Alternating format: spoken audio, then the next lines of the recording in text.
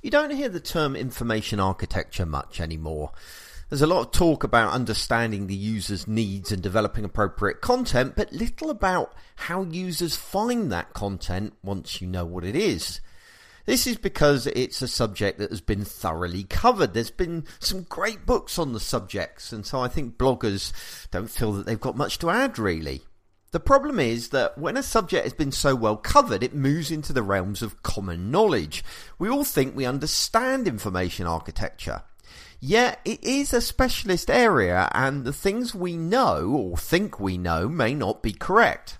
The problem with common knowledge is that it gets corrupted over time. Misinformation creeps in and certain myths grow up. We see this all the time, such as the idea that content should be above the fold because users don't scroll.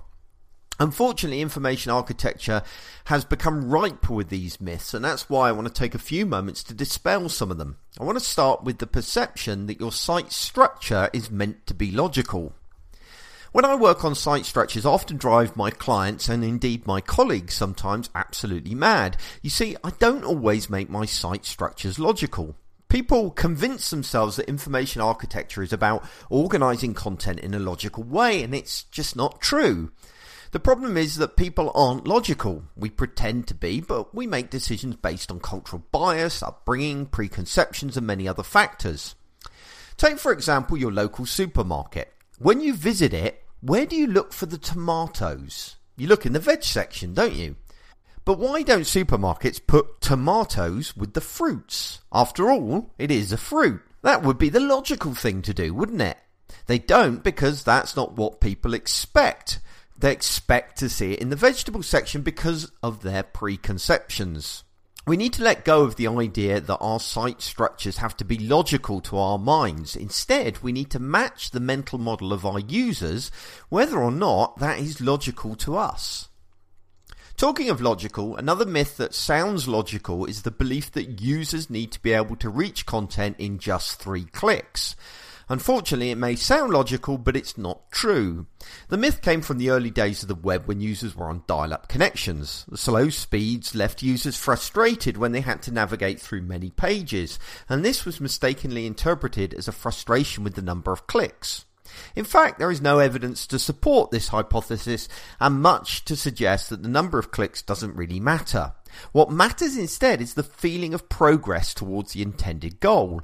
If the user feels they're progressing, then they're happy to proceed beyond the magic number of 3 clicks.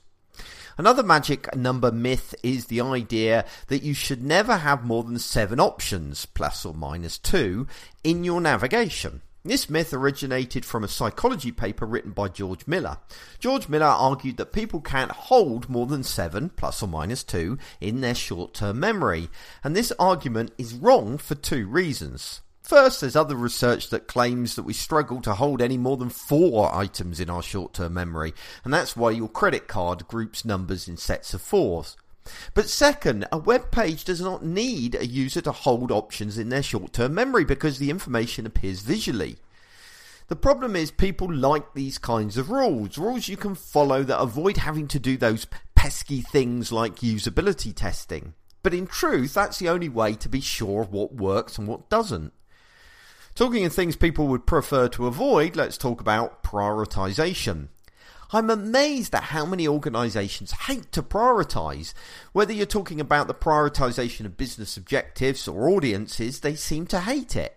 And this is because prioritisation is divisive. It means saying to one department that they're not as important as another, or saying that one user group has more value than another. This can be such a problem to some organisations that they bend over backwards not to prioritise. The result is a website that attempts to please everybody and ends up pleasing nobody. They create alphabetical navigation in an attempt to avoid offence, or elements on the homepage are all equally weighted so there's no danger of favouritism. What these organisations do not grasp is that avoiding prioritisation is impossible. It's a myth.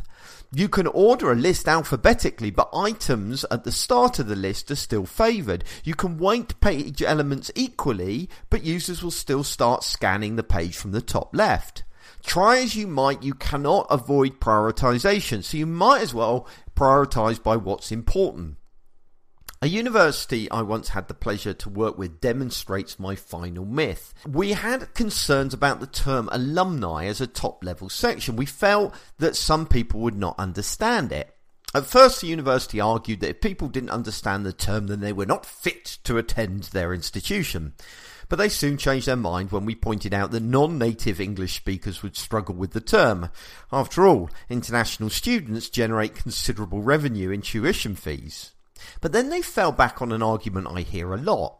People would just ignore the term if they don't understand it. They will presume it's not relevant to them. Unfortunately, this is not true. If they look at a list of options and none of those options are the next obvious step, they will turn to the section that they don't understand. They think that perhaps that contains the answer, as none of the other sections look like a likely candidate. What is the saying? Little knowledge can be dangerous, and that's certainly true when it comes to information architecture, but also the user experience design as a whole. We need to be very careful what theories and rules we believe. Instead, we need to do our research into this kind of hearsay and prove to ourselves using usability testing.